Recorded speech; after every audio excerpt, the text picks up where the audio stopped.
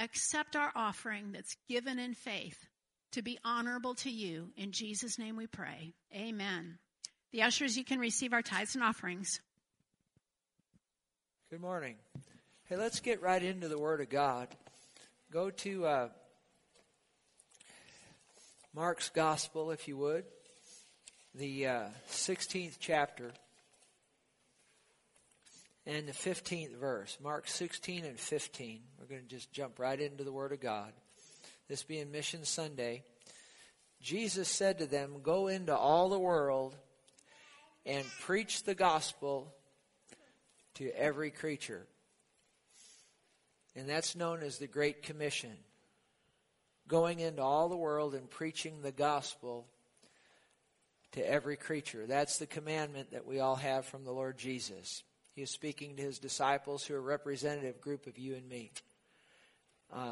This is not optional. This is something that the Lord has commanded us to do. Now in Romans, the 10th chapter and the 13th verse, the Bible says, "Whoever calls on the name of the Lord will be saved." And then verse 14 says, "How shall they call on him in whom they've not believed? And how shall they believe in him of whom they've not heard? And how shall they hear without a preacher? And how shall they preach unless they are sent? As it is written, how beautiful are the feet of those who preach the gospel of peace, who bring glad tidings of good things." And notice again in verse 14 it says, "How shall they believe in him of whom they have not heard?" I want to use as a title this morning, just preaching for a few minutes about this subject.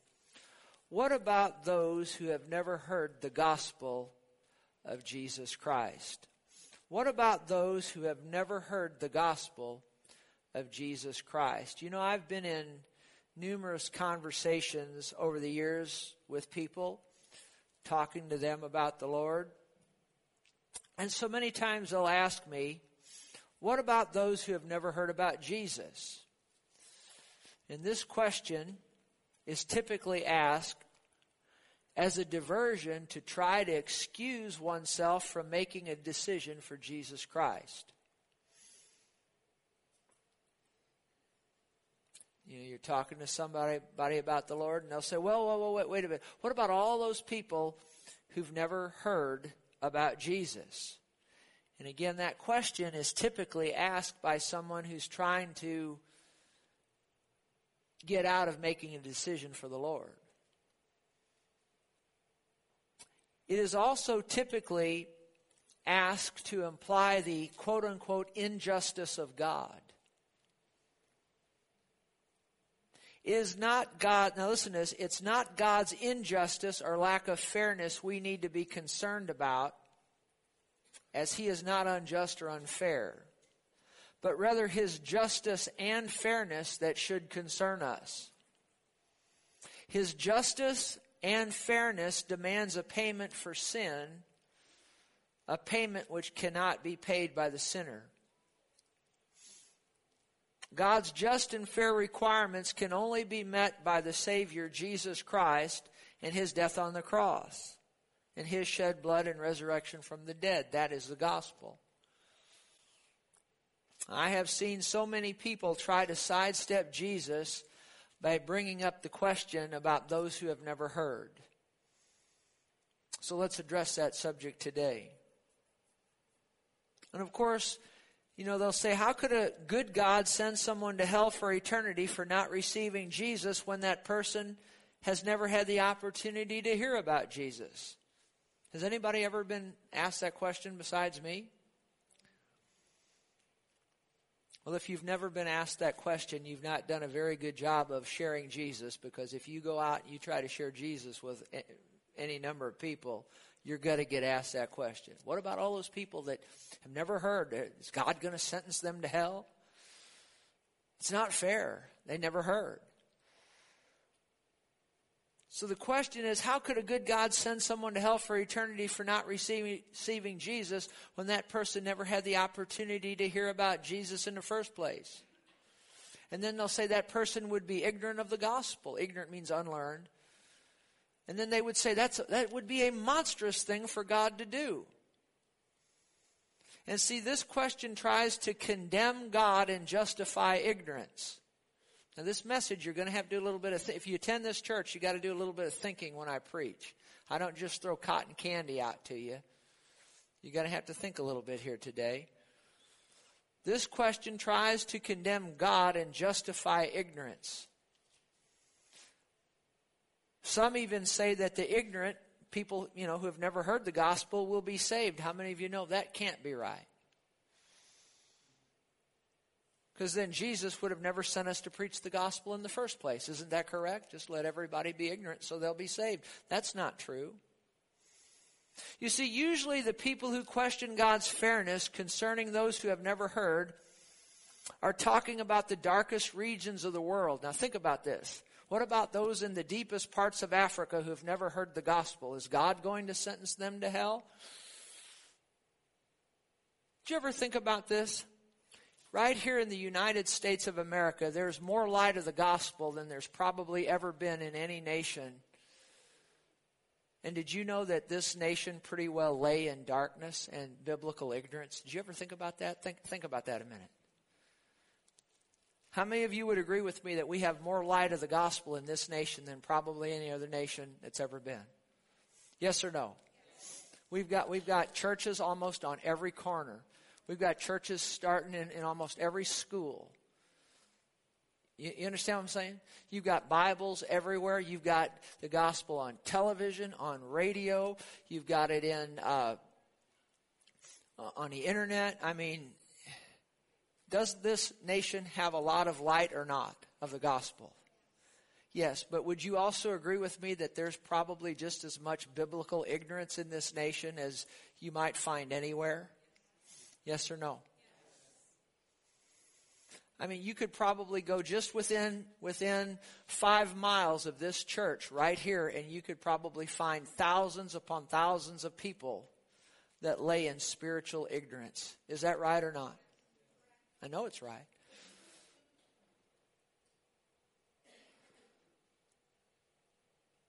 What about the darkest regions of Africa and people who have never heard? What about them? Did you realize that the cities where Jesus did most of his mighty miracles, did you know that those cities, and how many of you know Jesus is the light, isn't he? Is he or isn't he? Are you out there or not? You're going to help me. You're going to have to help me preach a little bit. Let's have a little bit of life in you. This is not a morgue or graveyard. At least it shouldn't be. Okay. Who's the light of life? And did you know that there's people that looked on him and saw the light of life, and they were still just in as much darkness as you could imagine? The cities that saw his greatest miracles did not repent. It did not believe on him. Isn't that something? Are you following this message so far? Are you all right?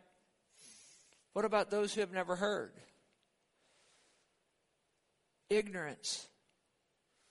Would God send someone who's ignorant to hell? Let me just ask you a question about our legal system right here in the United States.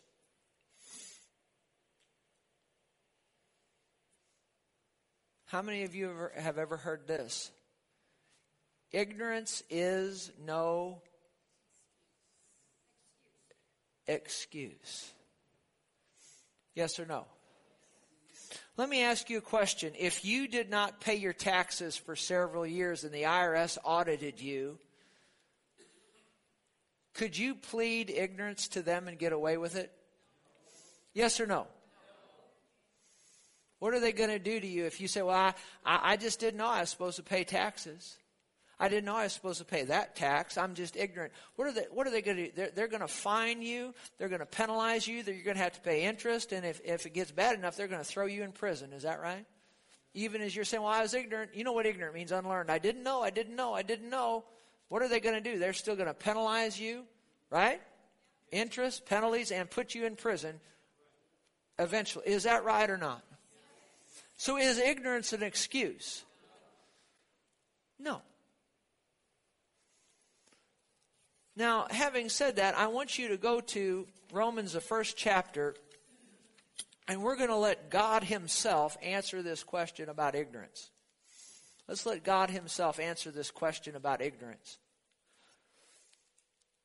Look at Romans 1:18.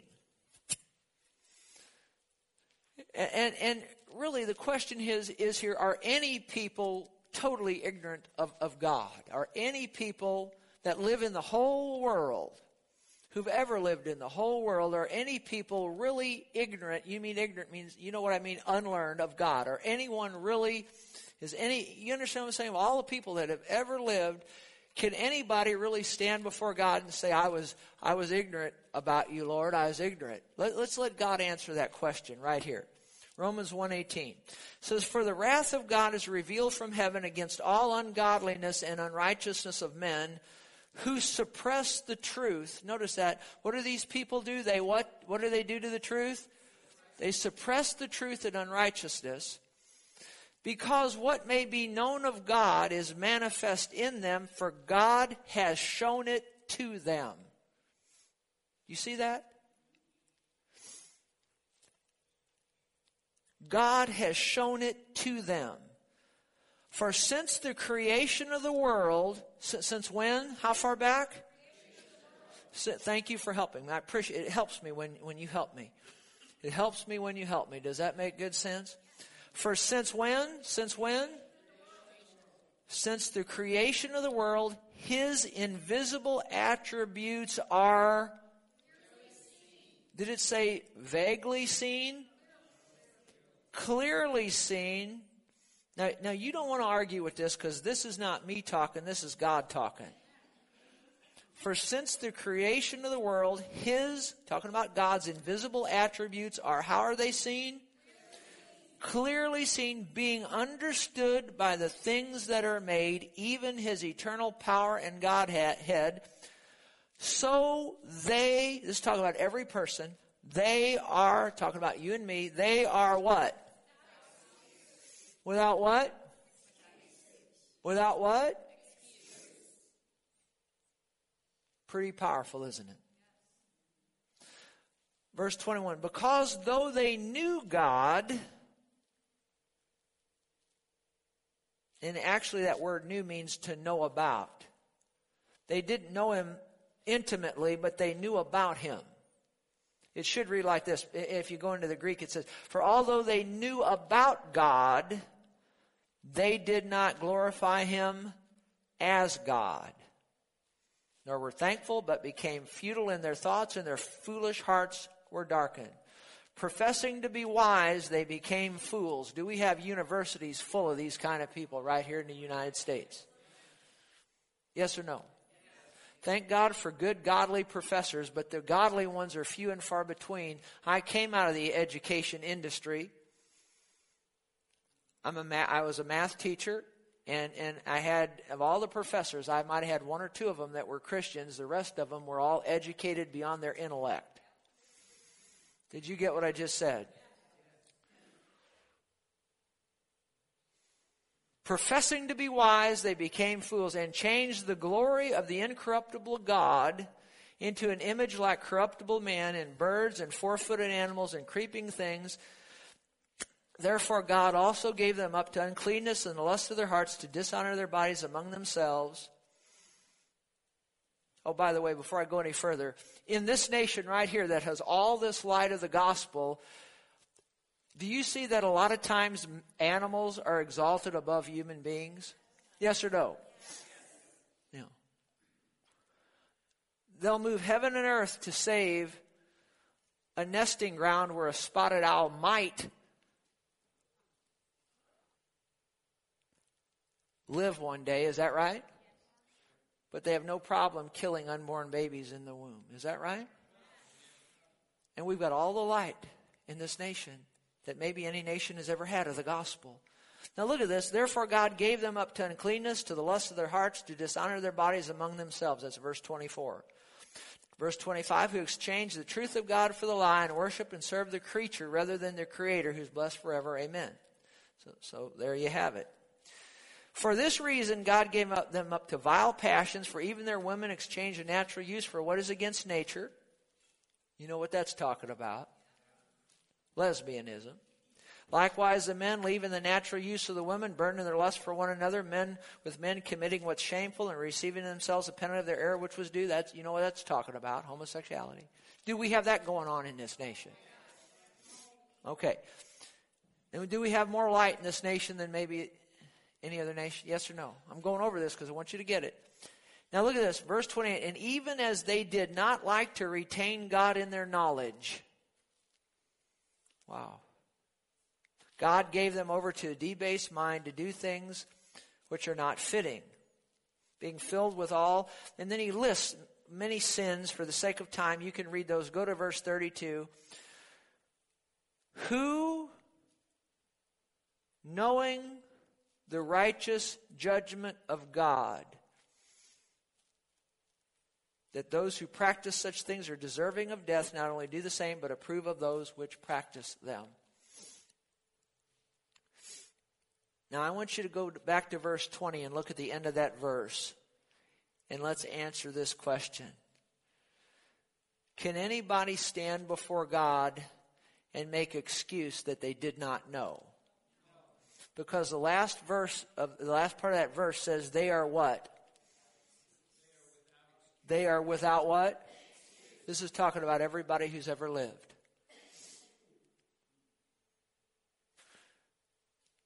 Now, let's just say a little more about this, because this is said that creation itself declares the glory of God. But let's look, if you would, go to Romans, the 10th chapter. I want you to see something here that most people overlook.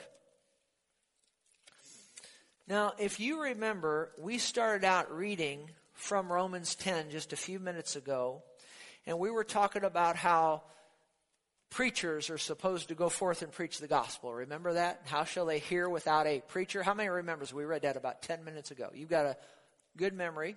10 minutes ago, we read about preachers going into all the earth. Is that right? How shall they hear without a preacher? But now look at Romans 10:16. Now watch this. It says, they have not all obeyed the gospel. For Isaiah says, Lord, who has believed our report? So then faith comes by hearing, and hearing by the word of God. So we're familiar with that. But look at verse 18. Really watch this. But I say, have they not heard? Yes, indeed, their sound has gone out to all the earth, and their words to the ends of the world. Now, back up a few verses, it's talking about human beings going out as preachers. But verse 18 isn't talking about human beings going out as preachers. Verse 18, let's read verse 18 in the Amplified. They'll put it on the screen, and I want you to look at this. And let's read this in verse 18. But I ask, have they not heard? Indeed they have, for the scripture says their voice, what voice? That of nature, bearing God's message, has gone out to all the earth, and their words to the far bounds of the world. Now, not only has God sent preachers out, and we read that earlier from Romans 10, but verse 18 says that there's something else that goes forth, and we read about it in Romans, the first chapter, but verse 18 brings it out more. It says, their sound has gone into all the earth, their words to the ends of the world. That's quoting from Psalms, the 19th chapter. Turn to Psalm 19 and look at verse 1, and it'll bring it out more clearly. Watch this. This is in the Amplified Bible. You can read it on the screen. It says, the heavens declare the glory of God, and the firmament shows and proclaims. Now, what declares the glory of God? The what?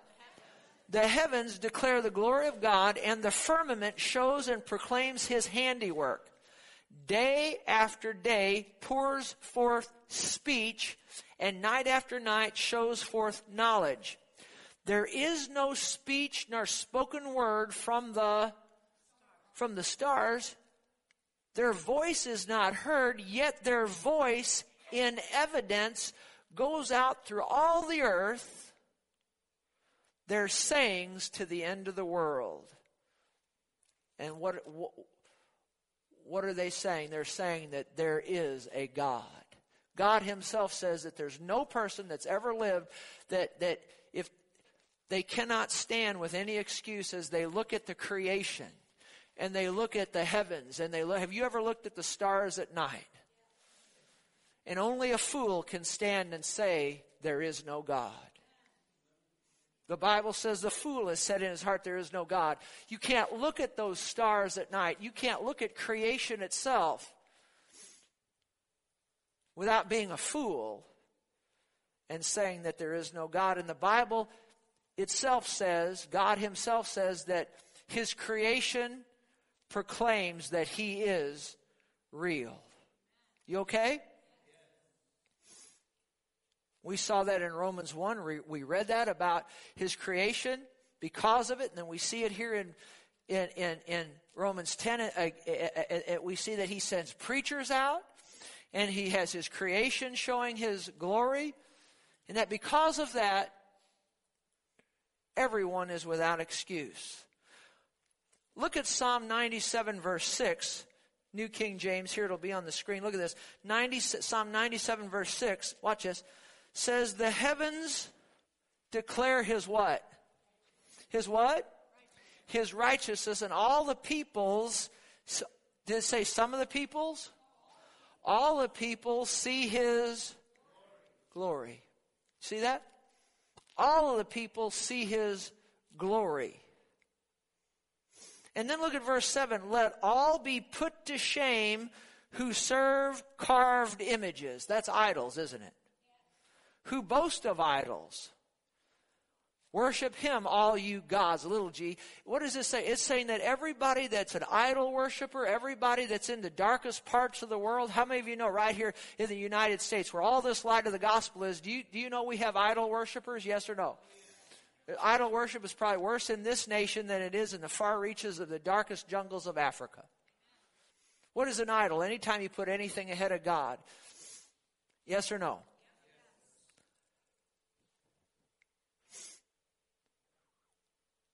But it says here that because the heavens declare his glory and his righteousness, and all the people see his glory, that even idol worshipers, according to this verse, should be able to see God himself in his creation and leave that idol worship and turn to the living God. Now listen to this. Upon a closer examination, now this is really interesting. If you go out at night and just look up at the stars, just in doing that, you ought to be able to conclude that God exists. But if you look at the stars closer, has anybody ever been here when I did my series? I did it twice over the last years on the gospel and the stars. And if you study down on those stars, now how many of you know astrology is sinful? That's demonic. But astronomy is a very godly thing, studying the stars. Not for horoscopes, that's evil. But studying the stars, the Bible says God calls the stars by name. Is that right? And if you really study the stars, you really do, you find the gospel of the Lord Jesus Christ in the stars. Clearly. It's interesting, does anybody remember at Christmas time we talk generally about three wise? How many of you know those magi? There might have been three, probably were three, however many there were. But how did they find Jesus? They found him by studying the...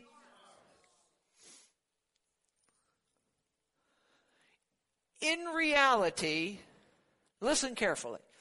In reality, it is not that some people have not heard about Jesus. Rather, the problem is that they have rejected what they have heard and what is really seen in nature. So we have the light of creation. And based on the light of creation, no one has excuse. no one can stand before God and say, I didn't know. You okay? Don't argue with me. God said that. But there's something else. And just throw this in here. Go to Romans, the 2nd chapter, and verse 14. Just throw this in, and then there's other things I want to say. But there's also, we talked about the light of creation, but the light of conscience. Romans 2:14, notice this, for when Gentiles, now Gentiles are heathen. You know what heathen are? Without God, right? When the Gentiles who do not have the law, you know, the Jews had the law, the Gentiles did not. So it says here that when Gentiles, when heathens, who do not, sinners, if you will, who do not have the law, who don't have the Bible, okay? By nature do the things in the law, these, although not having the law, are a law to themselves, who show the work of the law written in their hearts, their conscience also bearing witness. Not only is there the light of creation, but there's the light of conscience.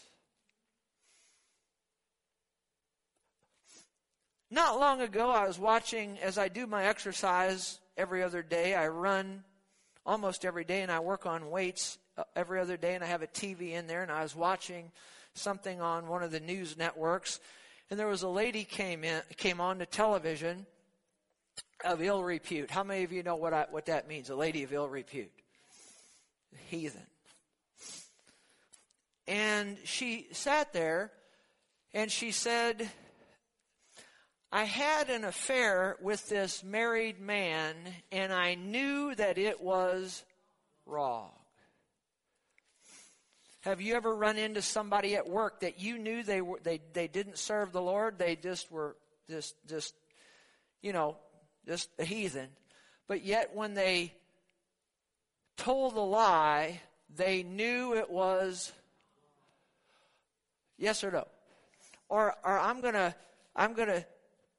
steal this money, they know it's yes or no.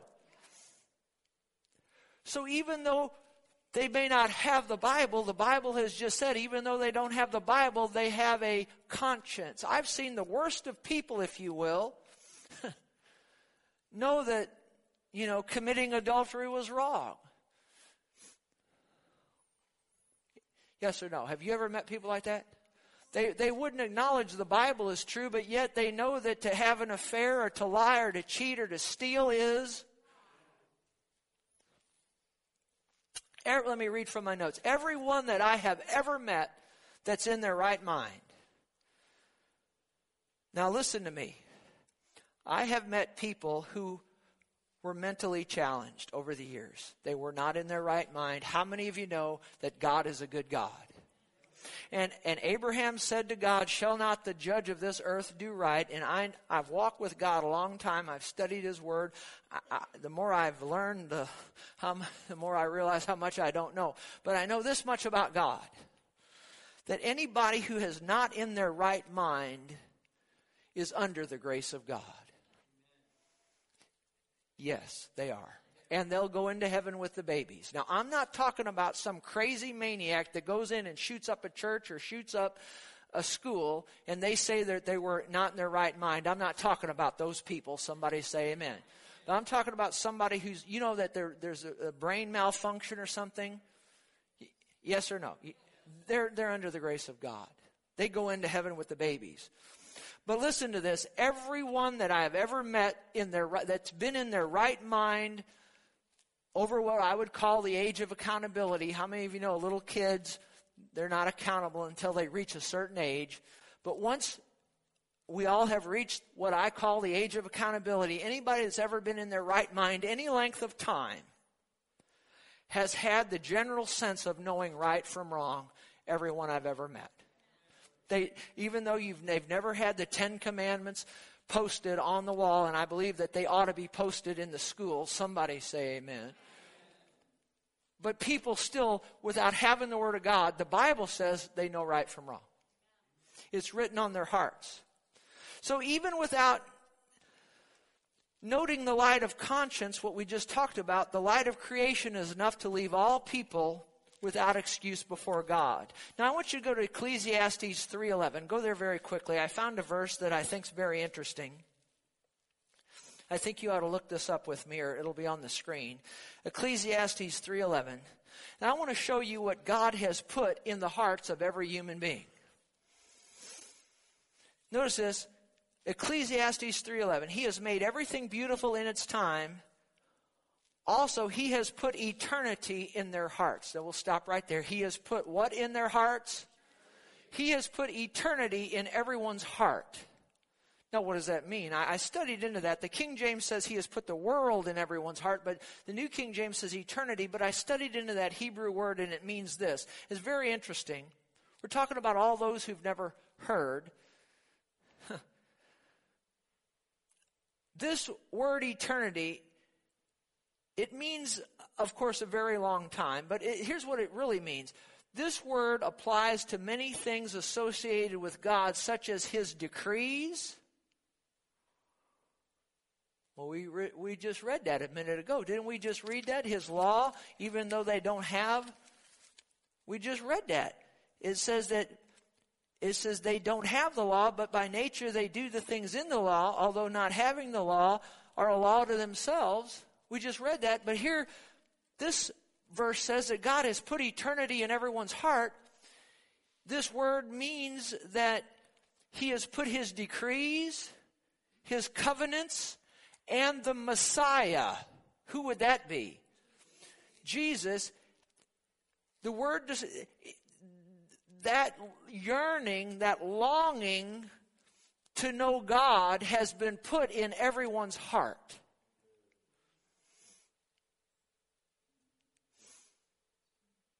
And just about everybody I've ever met, everybody,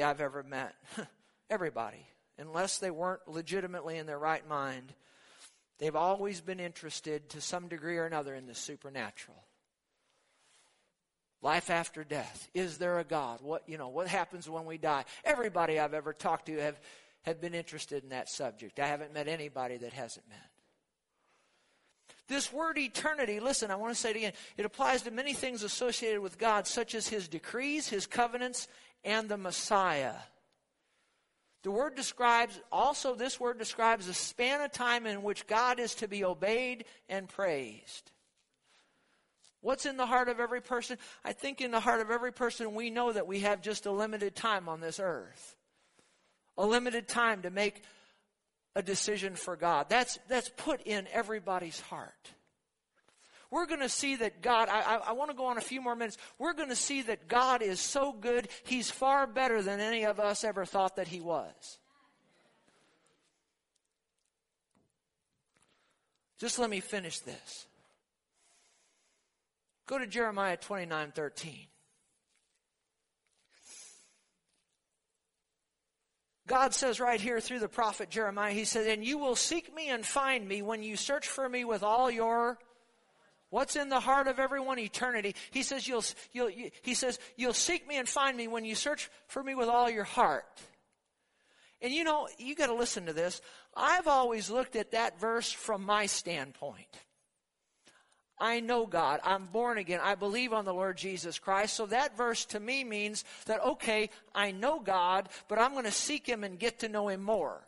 That's how I've always looked at that verse, and that's very valid. It's like when I first met my wife. The first day I met her, I didn't know her very well, but I've spent a lot of time with her over the last 30 years, and now I know her a whole lot better. See, I always looked at that verse from that viewpoint. You seek God and you'll find Him when you search for Him with all your heart. So I looked at that verse, and it's very valid that we're born again and we spend a lot of time with God and we get to know Him more. But this verse could also apply to somebody who does not know God, but yet they look out at the stars and they see the stars, they see the creation, they have that yearning for Him, and so they seek to find something out about Him. Did you get that? And anybody that looks at the creation and says, there's got to be something beyond me. There's got to be something more than man. There's got to be someone that did all this, that created all this. Who is He? I want to find out who He is. And if somebody responds to that what does God say? He says, when that person searches for him with all their heart, what will they do? They will find him. Can you say amen? In fact, Deuteronomy, the 4th chapter, you don't have to turn there, but you can read it later. Deuteronomy, the 4th chapter, talks about a people who are in idol worship.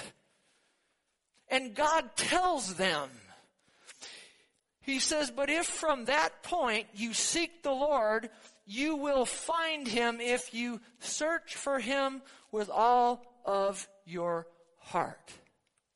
Idol worshipers. This verse teaches us an important principle. If you look at Deuteronomy 4, read the whole chapter, you'll see. Now listen to this, everyone who truly seeks after God will find him.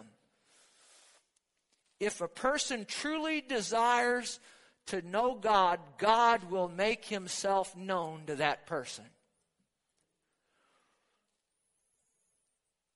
Let's think about this. Now I'm going to show you how good God really is. We think about, what about those who haven't heard? What about those that God, may not reach out to? Listen, God has reached out to everybody. And he's doing a whole lot more to reach out to people than we could ever think. Let's just think about the Ninevites. Has anybody ever heard of the Ninevites? Now, to get who the Ninevites are, think of Nazi Germany. How many of you know those are bad people? Ninevites, similar.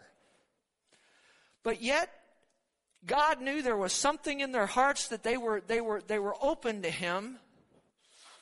And so God sent somebody to them whose name would be Jonah. Now the thing about this, and I've said this before, but it bears repetition. Jonah went into Nineveh, that bad place, and God's reaching out to the Ninevites, a people that you and I probably wouldn't think about reaching out to, but how many of you know God's better than you and me put together? And I want to be more like him. How about you? And it is evil people, and they served, because I wondered, I thought about this for a long time. Jonah, he went in there and all he said, yet 40 days and Nineveh shall be overthrown.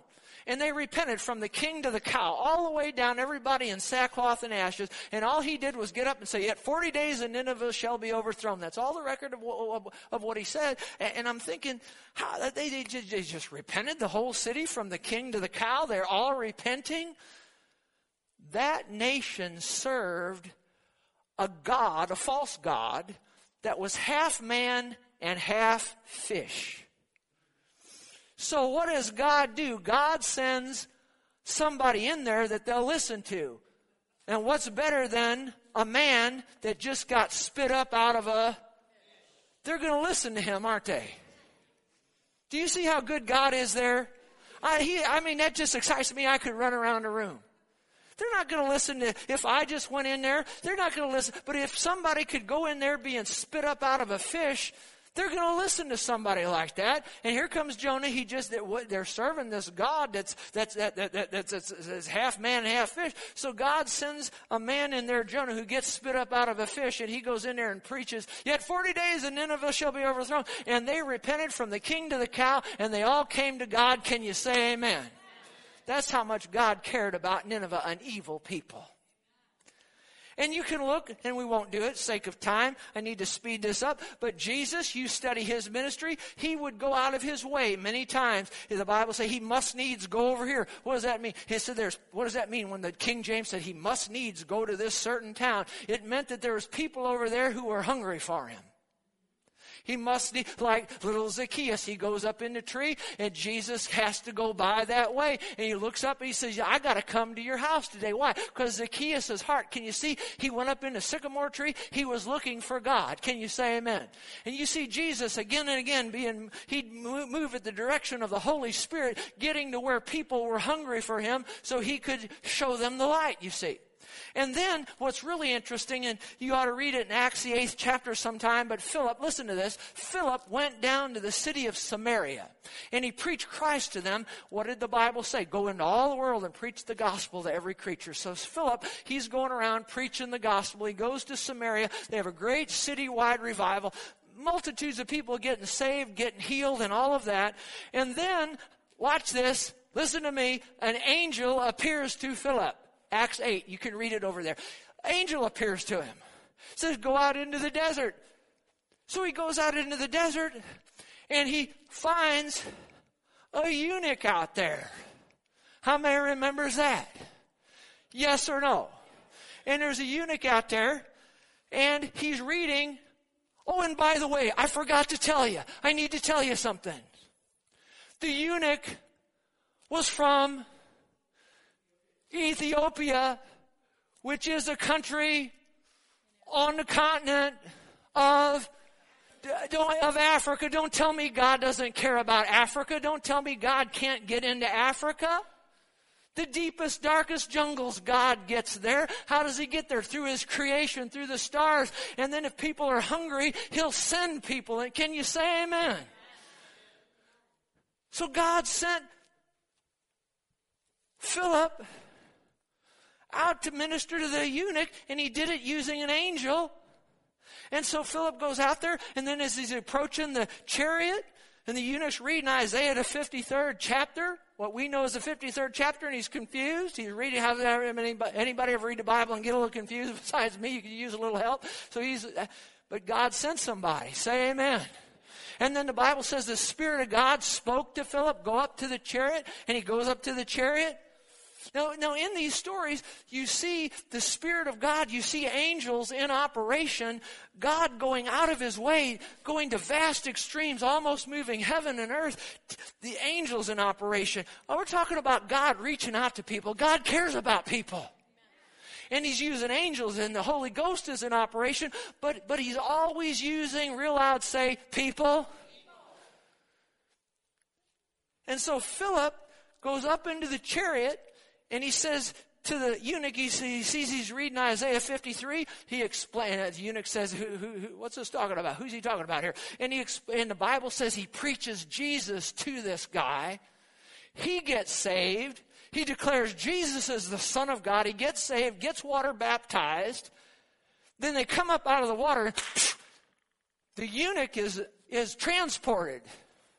He's just gone. He's gone. Translated. Say translated.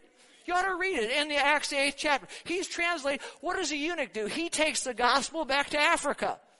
Glory to God. And then Philip is transported, and you see that God's moving him from place to place, preaching the gospel. Don't tell me that God is leaving anybody out of being reached. He's more concerned about those people than you and me put together. Did you hear me? And then think about Cornelius. How many remembers Cornelius? And he's a good man and all of that, but he's lost. He doesn't have the Lord. He doesn't know Jesus. And he's there, and he's praying, and he's a good family man and all that, but he's hungry. Eternity is in the heart of us all. And he's reaching out. And all of a sudden, there's an angel in his house. And what does the angel tell him to do? Call for Peter, and he'll come and tell you what you must do. You see, he'll move heaven and earth to get the gospel through to people, but yet you see that when he's using angels or whatever, people are involved because we are commissioned to preach the gospel. Did you hear me?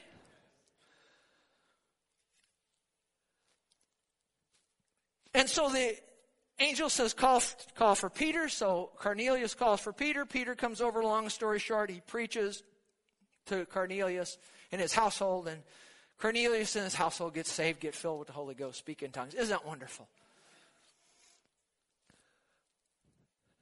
Do you ever think about Saul of Tarsus? How many's ever heard of Saul of Tarsus? Mean guy, persecuting the church. Is that right? But there was something in his heart. I think something got in his heart when he was holding the coats while they stoned Stephen. But then he still goes on persecuting, and all of a sudden God in a vision knocks him to the ground, and he goes down Saul and he comes up Paul. Don't tell me God doesn't care about people and that he's not interested in getting the gospel through to the hardest of individuals. And then what happens? Saul, who became Paul, goes into the city of Damascus, and then there's a man named Ananias. See, there's people involved. He comes over and he ministers to Saul, doesn't he? Yes or no? Oh, and by the way, I need to tell you something. My wife and I went and saw that movie on the Apostle Paul. We saw that the other day. We saw that on Friday. I'd recommend it. Now, it's not going to keep you on the edge of your chair, but it's a great movie. And I'm going to tell you what. At the end of it, I sat there and the Holy Ghost crying on the inside of me, and I'm crying, he's crying, I'm crying, he's crying, and my wife, she's wanting to be sure I'm okay, and I'm crying, he's crying. I'm wondering why. But it was so clear. You ought to go see the movie and compare the Christianity of that movie, which is true Christianity. That movie shows true Bible Christianity. And you look at that Christianity and you compare it to the Christianity that is typically portrayed on the airwaves of this nation. And 98% of the Christianity that you see on television does not match the Christianity of this Bible. It is tragic. Thank God for the Billy Grahams. He had a great ministry. But most of the rest of them ought to be turned off. And I'm not taking it back. Not all of them, but most of them. And you ought to go see the movie, The Apostle Paul, and then judge true Christianity, the Christianity of this Bible, compared to a lot of the stupidity, I'm not taking it back, that you see in this nation. It made the Holy Ghost cry, made me cry. Go to Acts 16.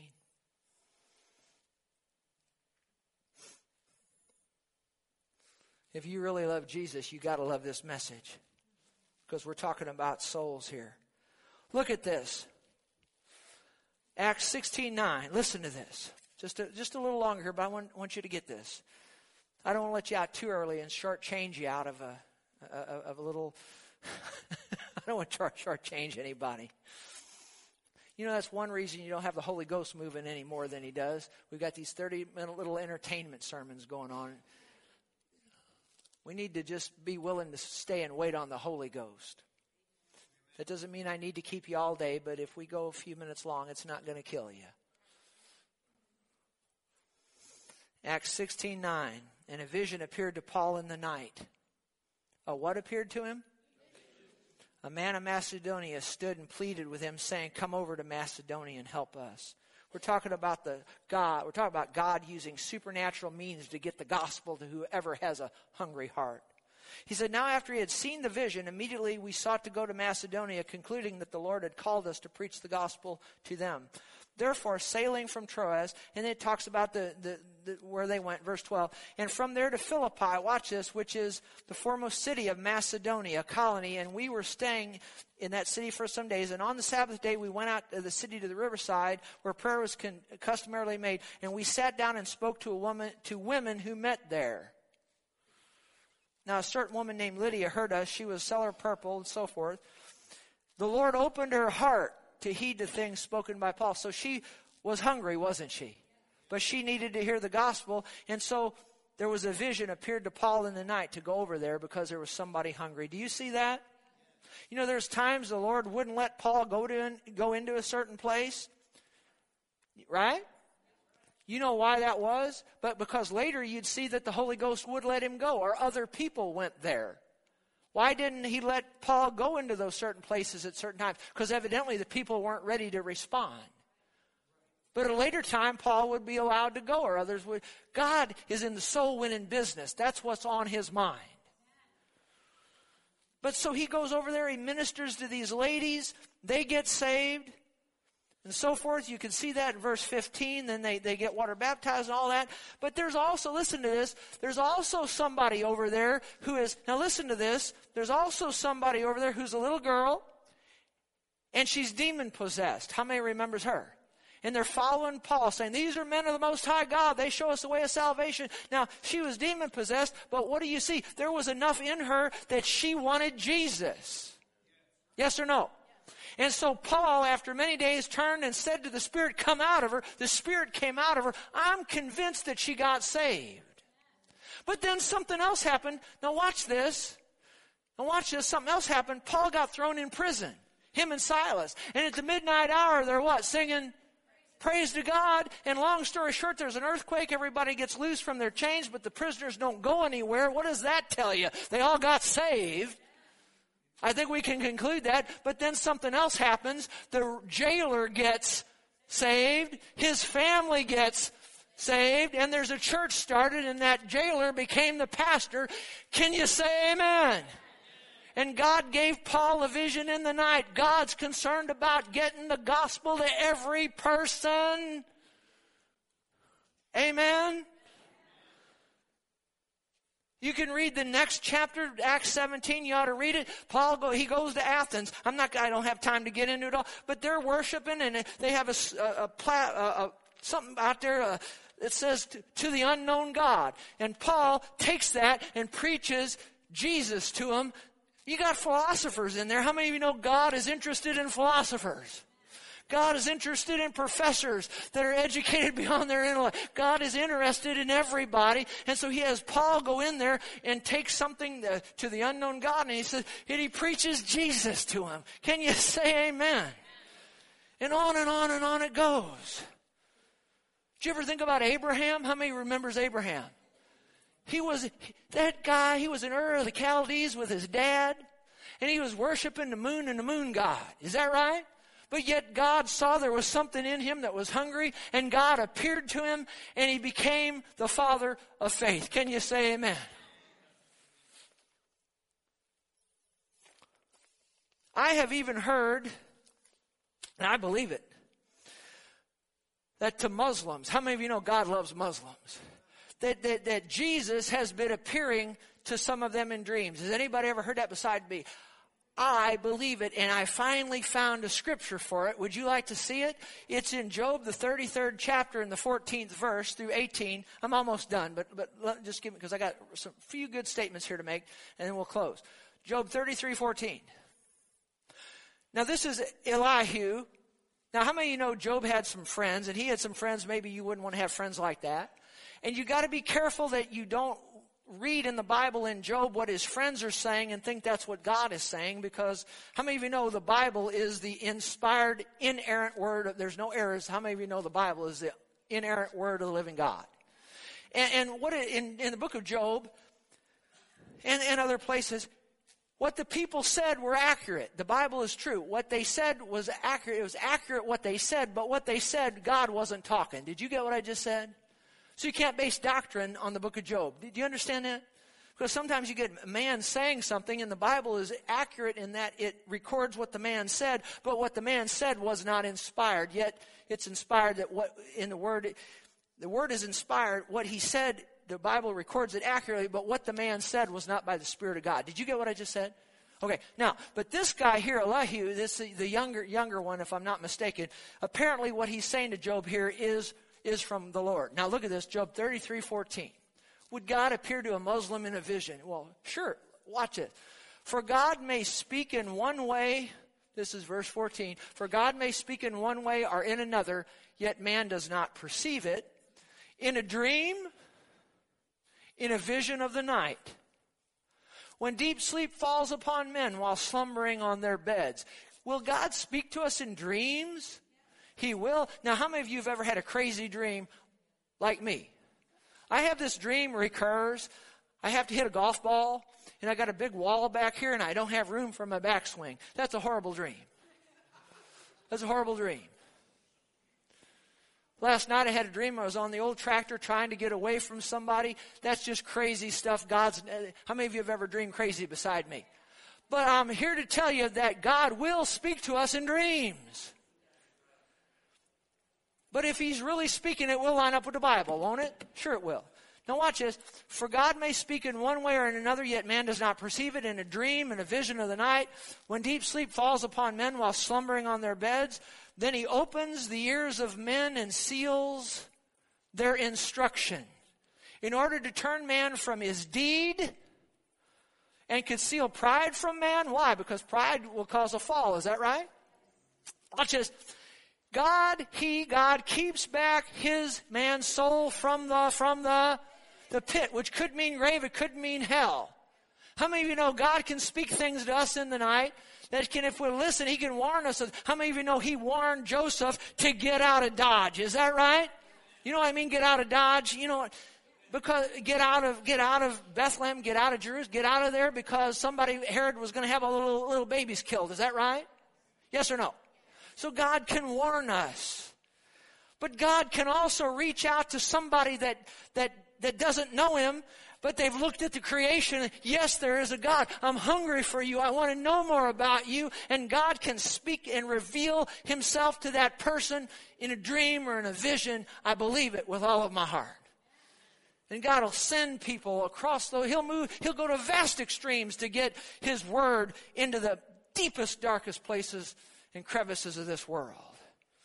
There's nobody going to stand before God and say, I have an excuse here. They're without excuse. And He keeps back his soul from the pit and his life from perishing by the sword. Powerful, isn't it? I said it's powerful, isn't it? There's a verse that shows that God would appear to a Muslim or a Buddhist or anybody else that's hungry for Him. Okay? Now let me listen. These are some good statements. Now listen. Instead of debating the fate of those who have never heard, we as Christians should be doing our best to make sure they do hear. Yes or no? The Great Commission is go into all the world and preach the gospel to everyone. I grew up with an individual that kept questioning me about this Mexican. He always talked to me about, what about this little Mexican guy who's never heard about Jesus? What about him? What about him? What about him? And I argued with this guy all through my teenage years. I don't know why he used Mexican. He could have used African. He could have used... But he said, what about the little Mexican kid that's never heard about Jesus? Is God going to condemn him to hell? And I grew up with that. And once I started pastoring this church, I ran into that guy, and there he was again. What about the little Mexican kid? And you know what? The Spirit of God began to deal with my heart. Instead of arguing and debating and discussing the eternal fate of this little Mexican fella, I realized that I needed to do something about it. Rather than argue about it, I did something about it, and we started supporting a missionary in Mexico. Can you say amen? Instead of arguing about this or debating, what about those who haven't heard? Why don't we do something about those who haven't heard? This church has done some things. Diane read to you earlier. Is it true that God... Now watch this. It is true. It is true that God will use supernatural means to reach the lost. But as we've seen, even in the midst of the supernatural, God still uses people to preach the gospel, doesn't He? Yes or no? God is clear about the method He has chosen to reach the lost, and it is you and me. One person said, we are God's plan A for sharing the gospel, and He really doesn't have a plan B.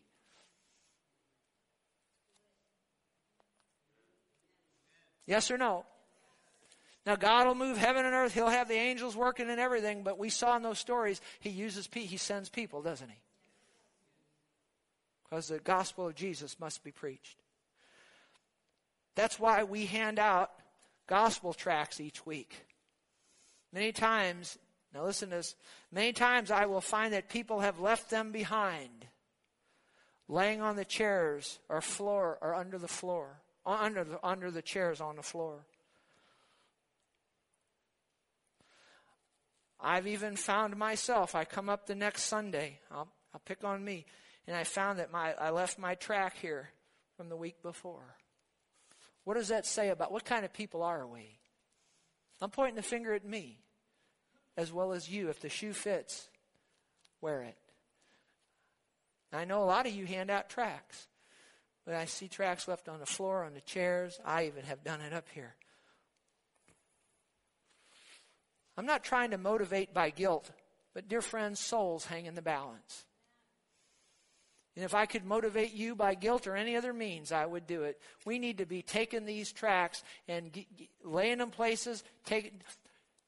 We must show more respect for the blood of Jesus, and we must love God more, and we must love the souls of mankind more than to leave these things lay on the chair. Can you say amen? And if you've been doing that, repent and make a change. God will forgive you. And let's get out and pass these out, lay them in strategic places. Can you say amen? Listen to this.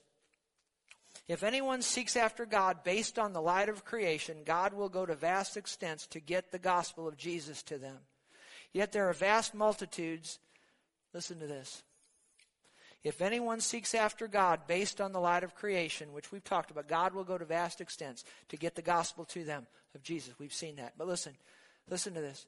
Yet there are vast multitudes that could be won to Christ that will not, because Christians won't take the time to share the gospel. My mom's a perfect example. She just needed somebody to sit down and tell her about the Lord. And thank God I was able to do that. Let me ask you a question. Is there blood on your hands today? God told a certain prophet, he said, you go warn the sinner. And he said, if you don't, go warn them. If you don't, go warn them. And they die in their sin, their blood will be on your hands. Did you hear me? This statement here is maybe the most powerful one I've made. I'm almost done. I am convinced that in the day of judgment, the lost won't be angry with God as much as they will be angry with you and me and others that didn't take the time to share the gospel with them. That's so powerful. I want you to get that. I'm convinced in the day of judgment, the lost who will be turned into hell won't be as angry with God at all as much as they're going to be angry with you and me. Because we didn't take the time, and others, Christians who didn't take the time to share the gospel with them. We had to get to lunch before the Baptists got there. We sit at the table while the waitress comes and we talk bad about this one, that one. No. We need to be looking to share Jesus everywhere we go. Yes or no? We talk about dreams and God appearing to people in dreams, and I believe that. We just read that. But we also saw where God appears to people in visions and dreams to go share the gospel. We saw that with Paul, the Macedonian call, when I was a young boy in high school. I had a dream one night, and it wasn't one of those funny dreams like I told you about a minute ago where I can't get the golf club back. This was a dream from God. And he showed me some of my classmates, though I couldn't call their name. But in high school, he showed me some of my classmates. And I was standing as they were being ushered into hell. I saw this in a dream. And they were being ushered into hell. And as they passed by me, not all of them, but there was a good number of them. As they were being ushered into hell, they weren't mad with God. But they turned to me, and I didn't even know the gnashing of the teeth was in the Bible at that time. I learned that since. They gnashed their teeth at me in the dream, and here's what they said. Why didn't you tell me? Why? It was just like this. Why didn't you tell me? That did something to me. So all those years later, I preached a simple gospel message one Sunday morning, and we put it on tape. And we got the mailing list of all of them that we could find from a high school class, and we sent the gospel to them so that I could have told them. And I told as many of them as I could.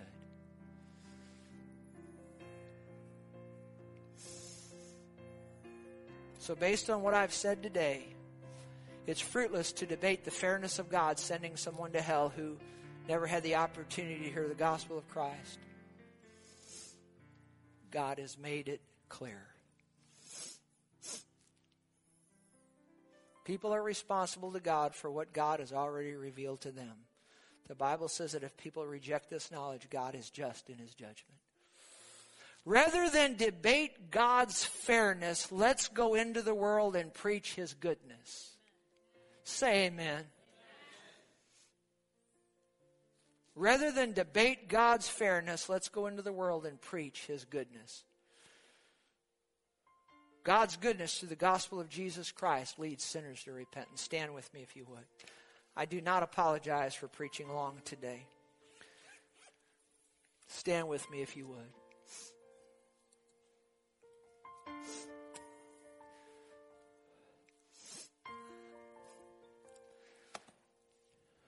As I look around this room, I'm doing this by the Holy Ghost here now. This was not in my plans. This is what He wants done. You don't have to come up here. We won't make you do anything.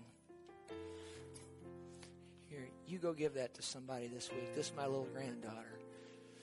Isn't Jesus wonderful? We're going to do something a little different. I usually make an altar call for salvation. We're going to do that all right, but it's going to be a little